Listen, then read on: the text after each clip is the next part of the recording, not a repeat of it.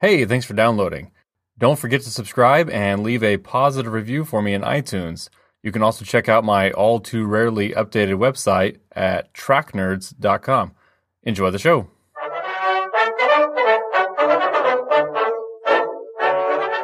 Hello and welcome to History and Film. I'm Rich Simmons. This week finally brings us to the American continents. I really just couldn't find many movies to choose from, and with that in mind, Kings of the Sun is probably one of the most poorly reviewed movies on my entire list.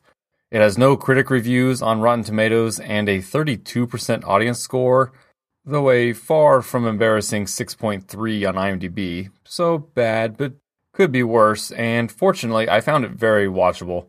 I guess I'm used to giving older movies a pass on certain things, and cheesiness I wouldn't accept from a 21st century movie I'll allow in something 50 years old. The movie was directed by J. Lee Thompson, who was previously nominated for Best Director at the Oscars for The Guns of Navarone.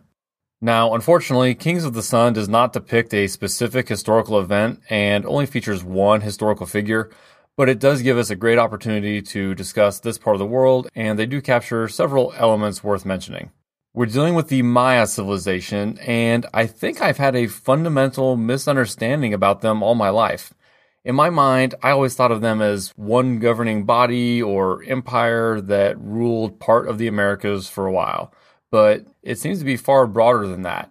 The Maya were a people and a society, and were certainly united by culture.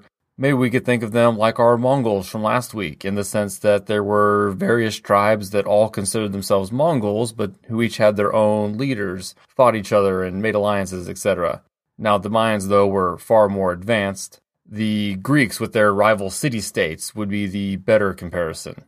The Maya rose in Mesoamerica, a region of roughly the bottom half of Mexico and the top half of Central America. And Mesoamerica is considered one of the independent cradles of civilization across the world. The opening voiceover of the film notes that the Maya managed to develop a remarkably advanced society in the jungles of Central America without the aid of horses or the wheel. They had large cities, and our movie today opens in one of the largest, Chichen Itza. You've likely seen pictures of Chichen Itza and its famous pyramid El Castillo, which is a UNESCO World Heritage Site, built sometime in the 8th through 12th centuries. But there are hundreds of pyramids throughout Mexico, distinct from those of Egypt as they are flat on top instead of going up to a point. The opening of Kings of the Sun was actually filmed on location at Chichen Itza. We see a human sacrifice performed to please the gods. It is said this was considered an honor, and the victim was elevated to the status of a god. There's little bloody violence in the film, and it appears they just stabbed the victim with a knife to perform the sacrifice, but the most common methods were actually decapitation or cutting the heart out of the victim. Now, the plot itself is triggered when another Mayan tribe led by Hunut Kell invades. This is our lone historical figure of the film and helps us approximate the time period of the movie. Hunut Kell is said to have conquered Chichen Itza sometime in the late 12th or early 13th century, which would put our story today right around the same time as Genghis Khan. Now, recent evidence has actually disputed when and if Hunut Kell conquered Chichen Itza, and that it may have fallen a couple centuries earlier, but for today, we'll go with it. The film tells us that the reason the people of Chichen Itza have no chance is that Hunut Kell's men wield weapons of metal instead of wood and stone like those of our protagonists. This is close. Mesoamerica does seem to have had a distinct lack of metal weapons, but that probably would have included Hunut Kell as well. But again, sure, we'll go with it. In the battle, the king of Chichen Itza is killed and his son Balam is named king. This Balam is fictional, but his name wasn't just pulled out of a hat either. There were many Mayan kings with the name, which means jaguar in Mayan. And they even call Balam the jaguar in the movie, and he's seen wearing jaguar skins at times. As there were no lions or tigers in Mesoamerica, the jaguar sort of held the same mystique to them and was often associated with their rulers. They managed to escape to the North Shore and recruit the help of a coastal village that is part of their kingdom. Balam decides that they all must sail north immediately to escape Hunut Kell's army. I should mention that Chichen Itza is in the Yucatan Peninsula, so sailing north means across the Gulf of Mexico. His advisors are against the plan, worried that they'll sail off the edge of the world. The leader of the village says his people will help Balam if he agrees to marry his daughter, Ixchel. There's no time to negotiate it or fight about it, so Balaam agrees. They load up all the village's fishing canoes and sail north, or I guess float, paddle. What do you call moving in a boat that doesn't have sails? Anyway, it's unclear how much time passes, but it does seem to be days. Balaam's men are near mutiny, wanting to turn back, as it's better to die in battle than adrift at sea. Finally, they spot land. It doesn't say exactly where, but I think it's safe to assume we're on the southern coast of the modern United States, either Louisiana, Mississippi, Alabama, or the Florida Panhandle. They immediately begin building their new city on the shore, with a pyramid-shaped temple to the gods being the first priority. We then meet one of their new neighbors, the chief of a nearby tribe played by Yul Brynner, the Oscar-winning star of The King and I, known for his distinctive shaved head, a look more common today but virtually unheard of in the 50s and 60s. Brynner plays Black Eagle and ambushes Balaam while he's scouting a way to dam off a river to irrigate their fields.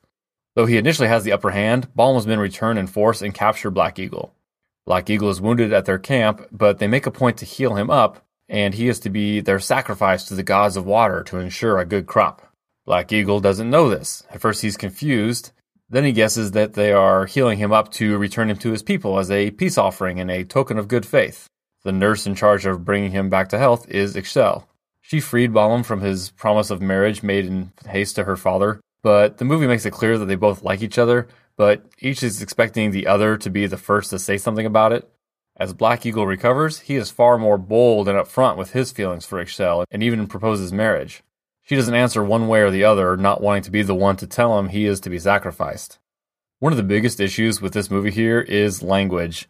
I get that subbing in English for the native language of your protagonist is normal practice, but then doing the same for Black Eagle's tribe allows them to communicate freely with each other without issue, when in reality they wouldn't understand a word of each other's languages.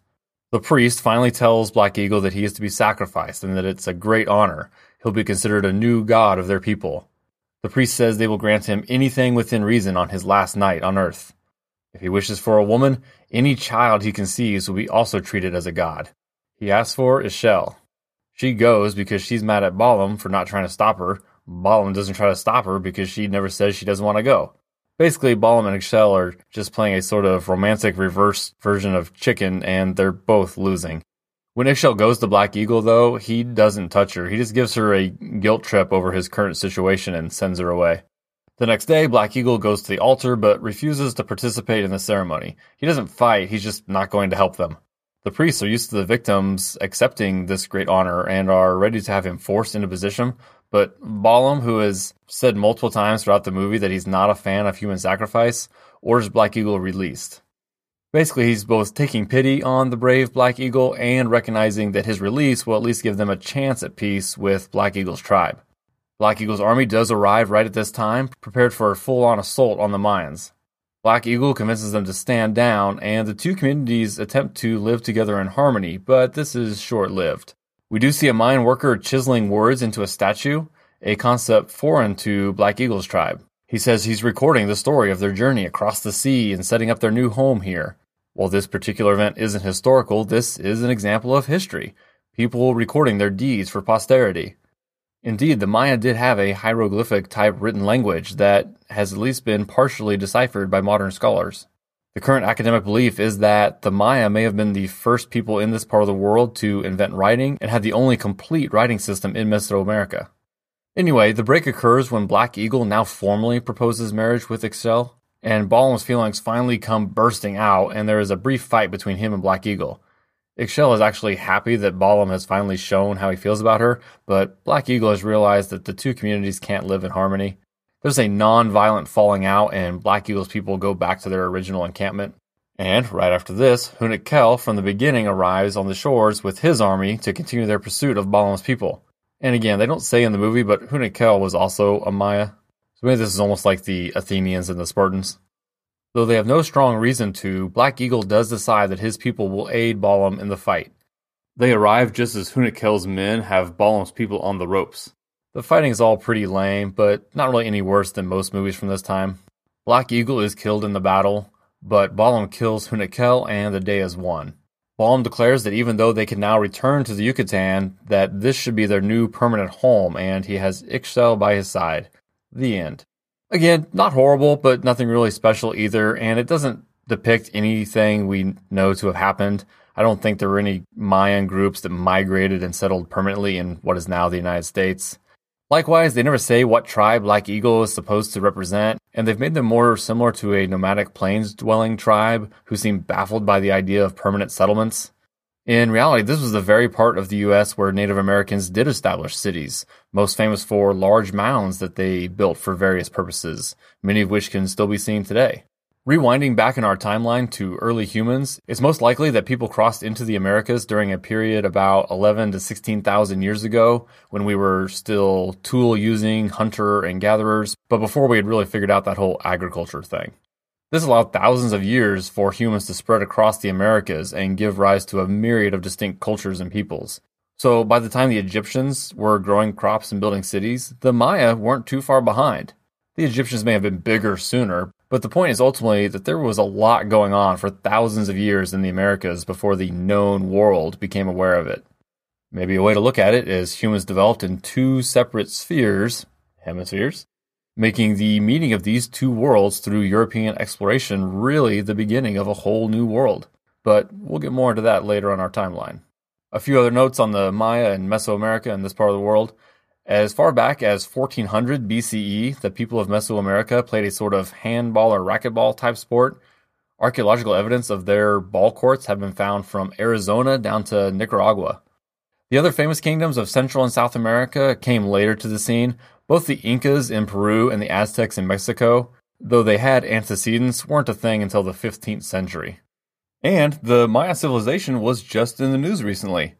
At the beginning of February, news came out that using lasers, research discovered a network of palaces, homes, and tombs in the dense jungles of modern Guatemala, just south of where our story today was set. They were expecting to find things that had been hidden by the jungle, but they were floored when they found over 60,000 structures. This is one of those discoveries that could rethink our modern understanding of the Maya. I just thought it was very cool to see one of our topics of discussion from 800 years ago was in the news. Next week, we'll stay yet again in roughly the same time period of the 13th century, but we jump back across the pond to Norway in the midst of a civil war in the 2016 film, The Last King.